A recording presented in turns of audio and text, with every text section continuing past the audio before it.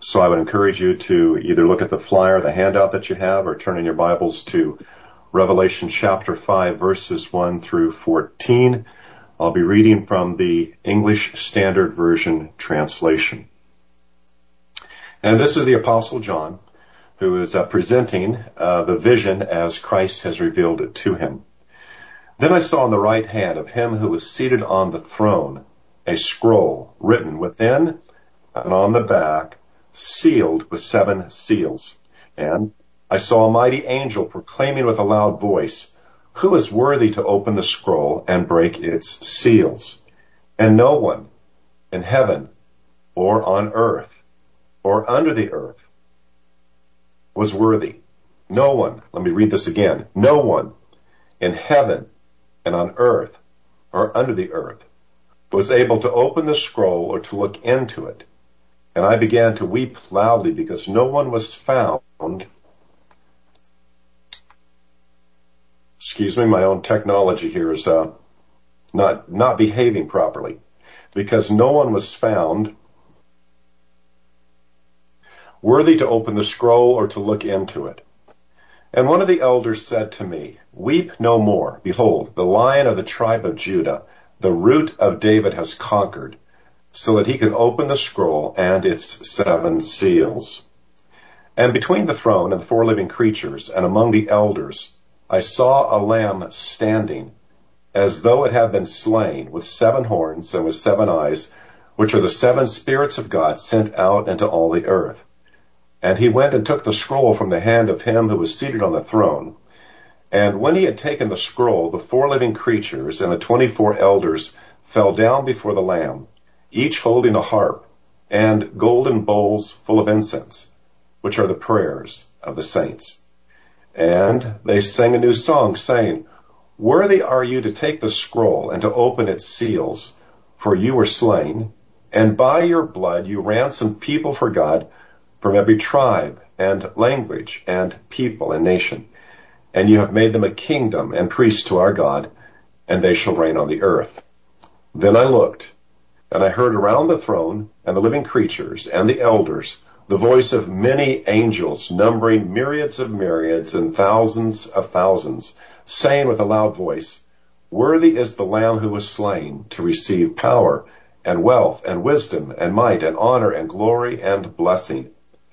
And I heard every creature in heaven and on earth and under the earth and in the sea, and all that is in them, saying, "To him who sits on the throne and to the Lamb be blessing and honor and glory and might forever and ever." And the 4 living creatures said, "Amen." And the elders fell down and worshipped. Let's pray.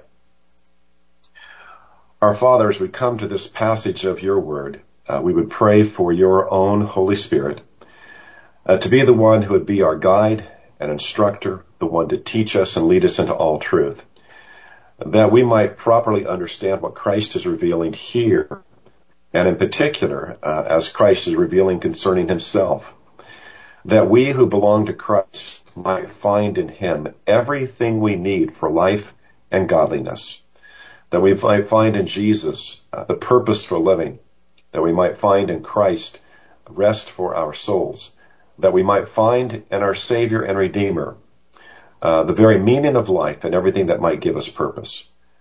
We would pray then for understanding.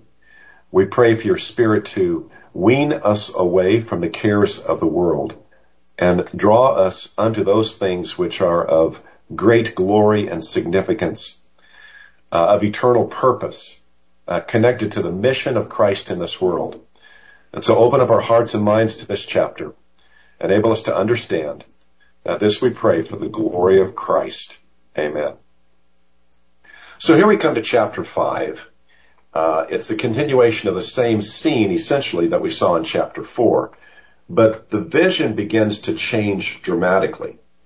The Apostle John is still beholding in this scene the throne room of God, God who is the King, God who is the sovereign creator. And we have essentially the same audience of worshipers. We have the 4 living creatures and we have the 24 elders. But now the central focus shifts. And it begins by zooming in upon the right hand of God to that scroll which is written on the inside and on the outside and sealed with 7 seals. And with this scroll, a new kind of action begins. John beholds a mighty angel. He happens to be a new member of this vision. This angel who raises this question with a very loud voice. The word loud voice there is that from which we get the word megaphone. And in that loud voice, he says, "Who is worthy to open the scroll or to look into it?" But no one can. No one in heaven or on earth or under the earth. No one in all of creation is able to do this. And this fact registers upon John as something like a momentous tragedy. It so grips his heart, it so rends his heart that he begins to weep loudly because there is no one worthy. And then in response, one of the 24 elders speaks to him these encouraging words. "Weep no more. Behold, the Lion of the tribe of Judah, the root of David, has conquered so that he can open the scroll and its 7 seals." And this sets the stage, so to speak, for the appearance of Christ. And his appearance arises, according to the Greek, out of the very center of the throne. And John sees a lamb standing as though it had been slain. And it is in this form that Christ appears that states his worthiness to open the scroll and to break its seals. Now, what we have here so far and in the rest of this chapter is Christ revealing in symbolic forms his mission and the roles that he plays in the history of the fallen world. As chapter 4 was preeminently a revelation of God the Father as the creator and sovereign king over all creation, so chapter 5 presents Christ, the Son of God, as the Redeemer and the sovereign king over all of redemption in human history. And with the worship that we find in this chapter that is ascribed to Christ and then jointly to the Father and to the Son, we have our main theme. We can state it this way. As the Father seeks us to worship God in spirit and in truth, we must revere the Son as the Son reveals himself as worthy of all glory. And let me say this again.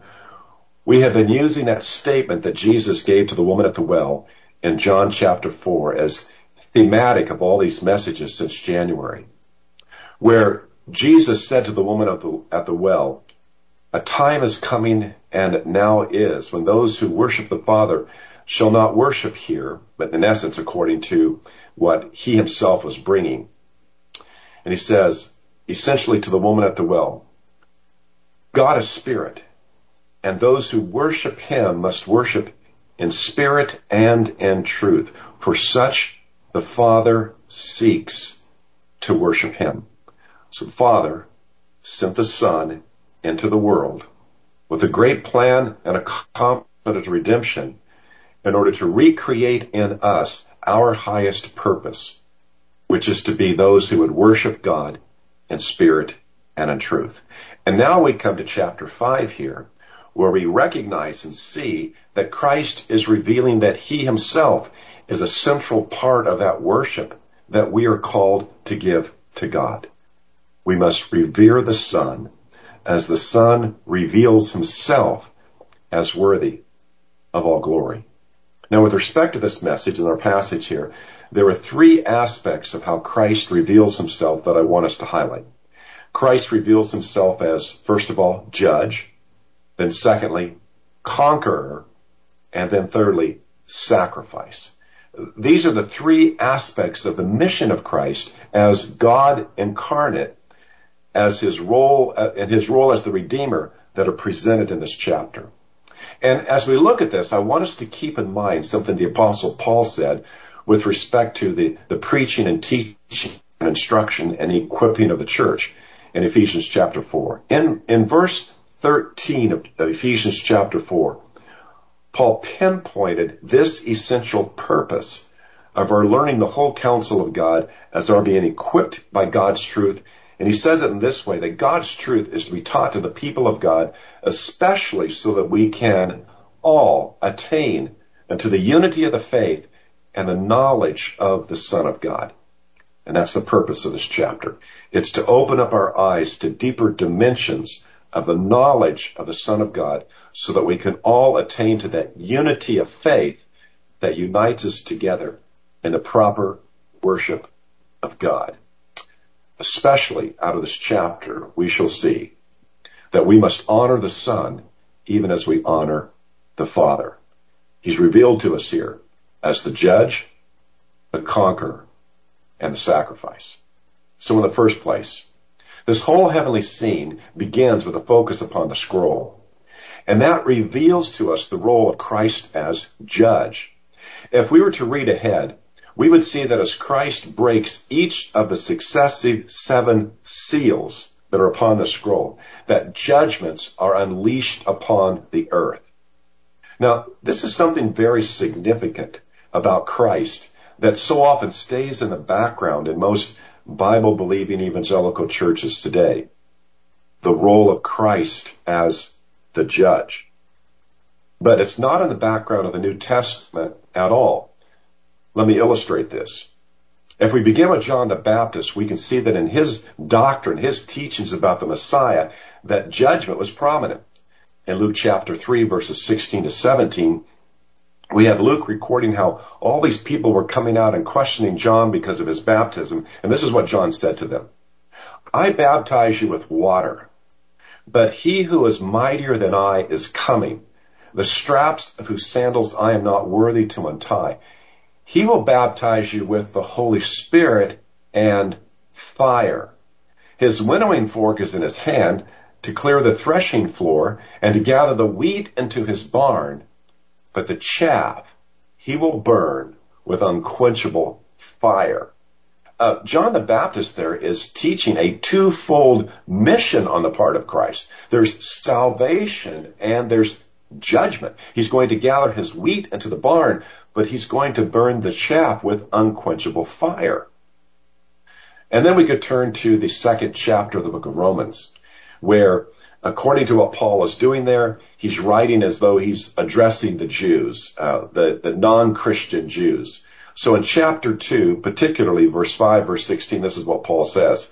But because of your hard and impenitent heart, you are storing up wrath for yourself on the day of wrath, when God's righteous judgment will be revealed. Verse 16, on that day, when, according to my gospel, God judges the secrets of men by Christ Jesus.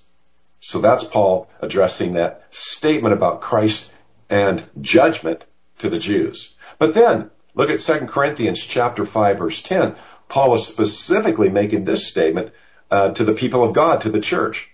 And he says to them, For we must all appear before the judgment seat of Christ, so that each one may receive what is due for what he has done in the body, whether good or evil. And then Paul even uses this concept of Christ, the judge at the end of history, in preaching, proclaiming the gospel to non-believers. So in Acts chapter 17, Paul is preaching to all of those who are gathered at the Areopagus. They are at Mars Hill, basically speaking to those who are pagans, who have their many idols and so forth. And he preaches the gospel, and in verse 31 he says this, because God has fixed a day on which he will judge the world in righteousness by a man whom he appointed. And of this he has given assurance to all by raising him from the dead. Now, in addition to this, the early church understood Christ as the judge in a manner that was so significant to them that all of the earliest creeds that we still have contain the statement of Christ as the judge. For instance, the Apostles' Creed. We read, he ascended into heaven and sitteth at the right hand of God the Father Almighty. From thence he shall come to judge the quick and the dead. I used to not understand what the word quick there meant, but it's an Old English word that simply means living, the living dead. The Nicene Creed says essentially the same thing, that Christ is going to judge both the living and the dead. The Athanasian Creed, toward the end of the 4th century, speaks of Christ ascending into heaven, being seated at the right hand of God the Father, and from there he's going to judge the living and the dead. But we need to understand that Jesus specifically taught that himself in the Gospel of John. In fact, these verses in the Gospel of John are actually, in some sense, more deeply and symbolically expounded in Revelation chapter 5. So, in John chapter 5, 22-23, Jesus says this, "For the Father judges no one, but has given all judgment to the Son, that all may honor the Son just as they honor the Father. Whoever does not honor the Son does not honor the Father who sent him." And then verse 27, "And he has given him authority to execute judgment because he is the Son of Man." Now, further on in this passage in chapter 5 of Revelation, we look at how Christ is qualified to be that judge. But what we see so far is what the Bible is teaching us about Jesus. Christ is the judge of all creation on the last day.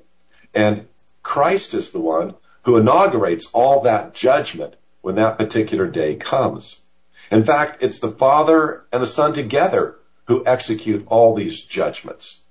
Listen to this description of what happens when the 6th seal is broken. This is later on in chapter 7. "And I watched when he opened the 6th seal, and a great earthquake took place. And the sun became black like sackcloth made of hair, and the whole moon became like blood. And the stars of heaven fell to the earth like a fig tree throws down its unripe figs when shaken by a great wind. And the sky was split apart like a scroll that is rolled up, and every mountain and island were moved from their place, and the kings of the earth, and the most important people, and the military leaders, and the rich and the powerful, and every slave and free person hid themselves in the caves and among the rocks of the mountain. And they said to the mountains and to the rocks, 'Fall on us and hide us from the face of the one who's seated on the throne and from the wrath of the Lamb. Because the great day of their wrath has come, and who is able to stand?'" Now, I submit that this is a very, very important aspect to our understanding of our Savior and Redeemer, Jesus. It's very significant to understand that at the end of human history, it is going to be Christ who's going to be the judge of all the earth.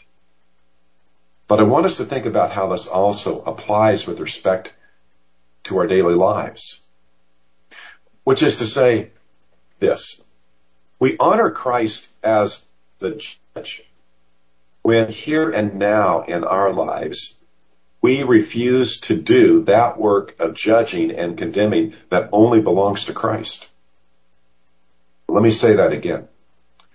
We honor Christ as the judge when you and I refuse to do any judging and condemning that really belongs to Christ. We honor Christ when we also deeply grasp that no sin ever committed against us will ever go unaddressed.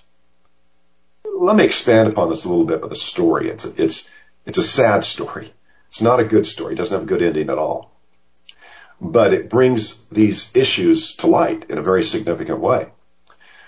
Some time back, I was counseling with parents and their grown children. There had been an issue that had deeply separated essentially mother-in-law and daughter-in-law. And for somewhere between 18 months and 2 years, I worked with them, counseling with them, on again, off again, giving them gospel materials as to how to reconcile, how as Christians they were to forgive one another and to move in that direction again and again and again. And I kept feeling like the mother-in-law was not staying at all with what was going on. Again and again, I felt like she just wasn't getting it. She didn't come prepared to the sessions. She just wasn't getting it. And finally, at the last session I had with him, this is what she said. And I'm with her and her husband. This is what she said to me. I just feel like forgiving them, meaning her son and daughter-in-law. I just feel like forgiving them means that they're getting away with hurting me. It just doesn't seem fair or right. They should have to pay for hurting me so much. And I thought, she's looking at grace and forgiveness as giving people a free pass. After all this time, she doesn't understand the story of the gospel. Jesus had to come under the judgment of divine wrath. Jesus had to suffer the full measure of what justice demands for our sin in order to atone for our sin, in order for grace and forgiveness to ever be possible. It shook me that after all these months of walking through the gospel, explaining the nature of grace, talking about forgiveness, she still had no clue that Jesus had fully paid the price for her son and daughter-in-law. She still wanted them to pay for their sins themselves. She wanted them to be condemned so that she might feel justified. And what came to my mind in that session is what Jesus says when he finishes teaching the Lord's Prayer. Matthew 6:14-15. He said, if you forgive people their sins, your heavenly Father will also forgive you. But if you do not forgive, neither will your Father forgive your sins. Brothers and sisters, when we see that Jesus is the judge and judgment will come and everyone has to account for their sins, the people of God are covered by the blood. And those who've rejected Christ are not. But the point is, when you know Christ is the judge, you don't ever have to believe that anyone ever gets a free pass. Either they're going to pay for their own sins themselves, separated from God and an eternity in hell, or Christ himself has paid for their sins in their place. No one will ever get a free pass. And that is why you and I can leave those things behind us. Yes, people have hurt us. Yes, people have sinned against us grievously. People have done destructive things. But we don't have to be their judges. We can leave this to Christ.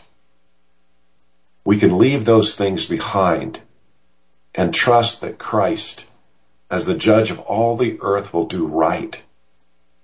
And we can move forward with an attitude and desire for grace and forgiveness. The second role that we see here involves Christ being the conqueror. And so we come to verse 5. We have a double symbol here. It's the Lion of the tribe of Judah, who's also called the root of David. Now, both of these statements have their Old Testament, very concrete, specific references, and they pertain to the prophesied messianic kingship of Jesus when he would come.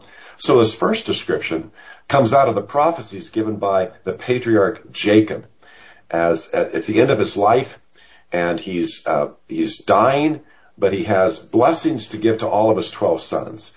So in Genesis 49, verses 9 and 10, he comes to Judah, his son Judah. And this is what he says with respect to Judah. Judah is a lion's cub. From the prey, my son, you have gone up. He stooped down, he crouched as a lion and a lioness. Who dares rouse him? Verse 10, though, is most specific. The scepter, meaning the thing that a king rules by, the scepter shall not depart from Judah, nor the ruler's staff from between his feet, until tribute comes to him Some of your translations will say Shiloh. And to him shall be the obedience of the peoples. And basically that promise is that when the kingship finally comes within the nation of Israel, it's going to be the line of Judah that's going to have the king whose kingship over Israel was going to be finalized, and the kingship of the Messiah, whose kingdom was going to embrace all of the inhabitants of the earth, and all of the peoples of the earth would willingly or unwillingly have to submit and be obedient to him. In fact, the kingship of the Messiah would going to be like the Abrahamic covenant, where God says to Abraham, in your seed shall all the nations of the earth be blessed. And that seed was in fact the king coming out of the tribe of Judah and eventually out of the line of David. Well, that's what we see as the second title, the root of David. And this phrase really comes out of Isaiah chapter 11. That passage is one I often have read at Christmas time. It's one of those great and glorious messianic passages which reminded the Jews that God had promised that the brokenness of this world will be finally resolved and solved with the coming of his perfect king. And so we read in verse 1, there shall come forth a shoot from the stump of Jesse, Jesse being David's father, and a branch from his roots shall bear fruit. And then it goes on to talk about how this one is going to have a sevenfold filling of the Spirit of God. And then you read about how the whole creation is going to become unbroken, where the wolf and the sheep will lie down together, the little child will play over the hole of the poisonous snakes, and the whole earth is going to be filled with the knowledge of the glory of God. And in this promise, it's going to be the person of the Messiah, the root of Jesse, who's going to come to destroy all of the wicked so that the whole world can be fulfilled, full of the knowledge of God. As it says in verse 4, he shall strike the earth with the rod of his mouth, with the breath of his lips, he will kill the wicked. So those two statements refer to the Messiah to come who's going to be the conqueror. But that's the key point. That's the key thing that the elder then says after describing the line of the tribe of Judah, the root of David. He has conquered. And that conquering is what qualifies him to open the scroll, which will become clear under the symbol of the Lamb. It explains how he has conquered. But before going there, we need to consider the fact that the conquering has occurred. Christ has conquered.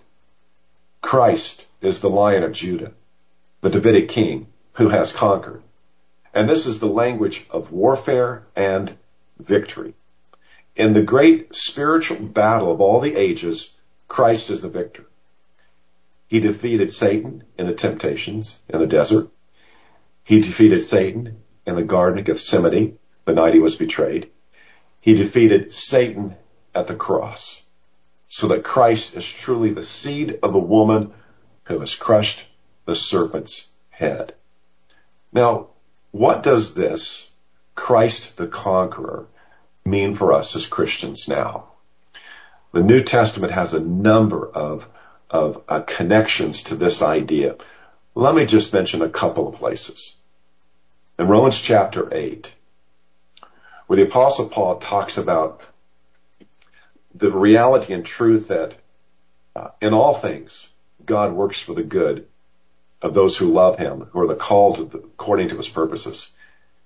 He goes on then to delineate how Christ has been given for us, how God in his sovereignty and providence will take care of us in everything.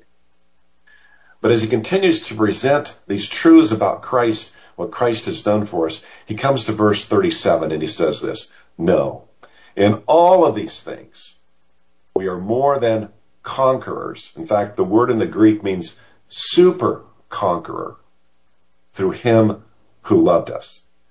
That is, in all of the conditions of life, in all of the circumstances, he's just mentioned persecution in chapter 8. In all of these things, those who are believers in Christ are more than conquerors of themselves, by themselves. No, but through him, through Christ who has loved them. But consider what the Apostle John says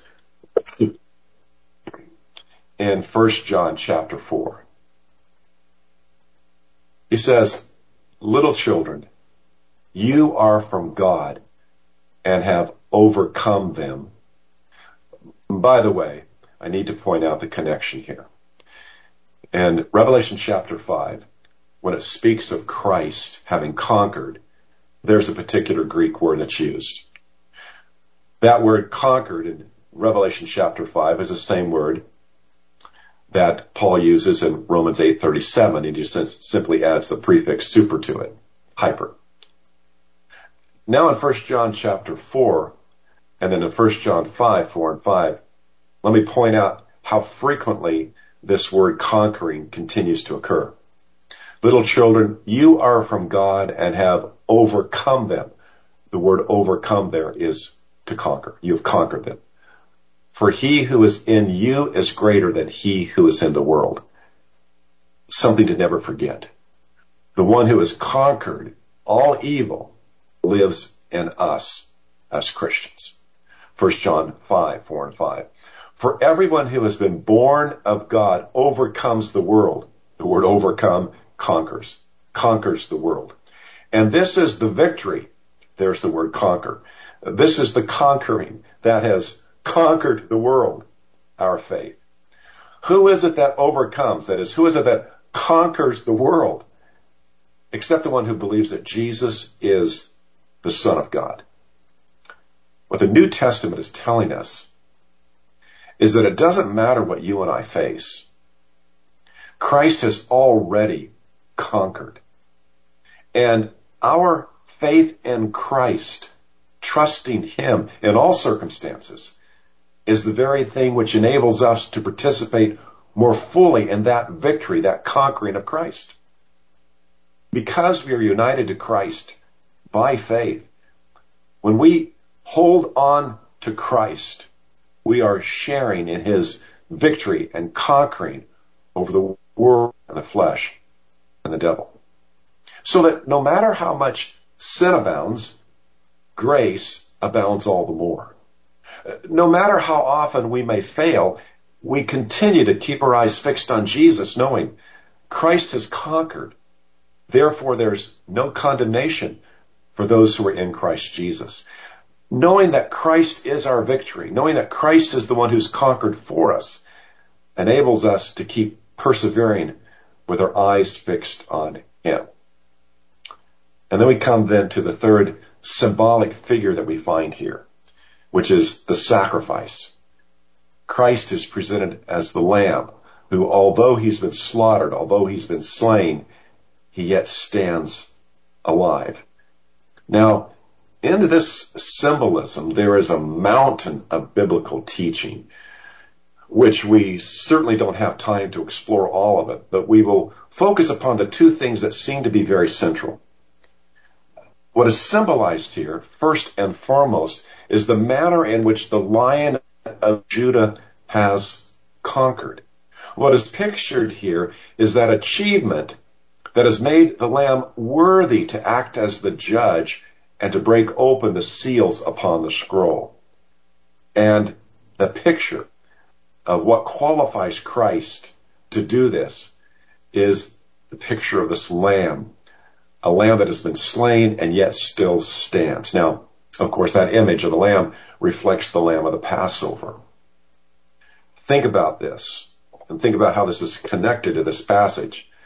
The Passover Lamb was slain so that the children of Israel would be under the blood, protected by the blood of the Lamb, but judgment would be executed on all of the household of Egypt. The very mission of the Passover Lamb was to bring about protection, salvation, deliverance for the people of God, while all those not under the blood suffer God's executing wrath, as all the household of Egypt experienced.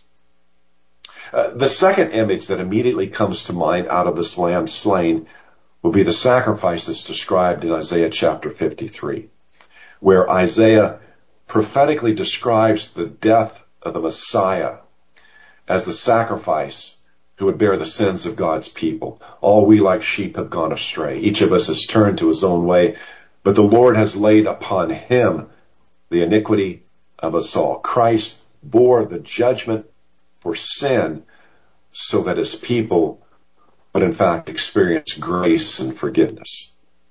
But we recognize too that this slaughtered lamb is standing. He is no longer dead. Rather, he has passed from death to life. He has risen again. And in light of that, his greatness is now revealed with the further descriptions of what this lamb appears to be. He's a lamb that has 7 horns. Now, in the Old Testament, somebody's horn represented somebody's strength. And so the concept of the horn was a common Hebrew figure and symbol for power. But the lamb has 7 horns, which is the number of perfection, which is symbolically a way of saying, and the lamb is all powerful. He is omnipotent. There is no limit to his power. And then we see that the lamb has 7 eyes, which are the 7 spirits of God sent out into all the earth. Another way of symbolically pointing out that the lamb is all-knowing. The lamb knows perfectly everything there is to know. The lamb is omniscient. He knows all things. Now here we have 2 of the most important attributes that are ascribed to the God of all creation. God who is God Almighty, God all-powerful, and God who is God who knows all things, God who is omniscient. And these same attributes of God the Father are symbolically ascribed to the Lamb, to the Messiah, to the Son of God. And then we have the response of the Lamb upon taking the scroll. We have the 4 living creatures and the 24 elders singing a new song in verses 9 and 10. And they say, "Worthy are you to take the scroll and to open its seals, for you were slain. And by your blood you ransomed people for God, for every tribe and every language and people and nation. And you have made them to be a kingdom and priests to our God, and they shall reign upon the earth." Next Sunday, we're going to look at these 2 verses in much, much greater depth. But for now, recognize it is the work of redemption. It's the offering up of himself as an atoning sacrifice for the sins of his people, fallen human beings. It is the good shepherd who lays down his life for the sheep. It's that great act that qualifies Jesus to be the judge. Because at the cross, Jesus himself suffered the judgment for sin from the justice of God. He's qualified to open up the scroll. He's qualified to bring these judgments upon fallen humanity, because there is no aspect of God's just wrath that Jesus himself has not suffered or experienced. We're going to continue to look at this chapter. We're going to continue to see how Christ is honored in this chapter. But for you and me, the knowledge of the Son of God establishes our lives in ways in which we can live without having to be judges of others. We can find ourselves unable to handle all of the struggles and stresses of life, but Christ has conquered for us. And we can recognize that our sins deserved the wrath and curse of God, but Jesus died for us that we could be fully and finally forgiven. our growing knowledge of the Son of God will enable us to more fully honor the Son, even as we honor the Father. For this is why the Father sent the Son into the world, that we might be changed and transformed to be those who would worship God and all of who God is in the fullness of God's own Spirit and the fullness of God's truth. And so for the glory of Christ, we pray that we may go as far as God's grace and the Word of God could take us to know and to honor Christ. In His name, amen. Our Father and our God, we do pray that you would draw us closer and closer to Christ, to the truth of your Word, opening up these things, these mysteries, by the work of your Spirit, so that we can see Christ, our Redeemer and Lord, in the fullness of His glory and the fullness of all that He's done for us, that we would be so willing, increasingly willing, to give our lives over to Him in every way. And this we pray in Jesus' name. Amen.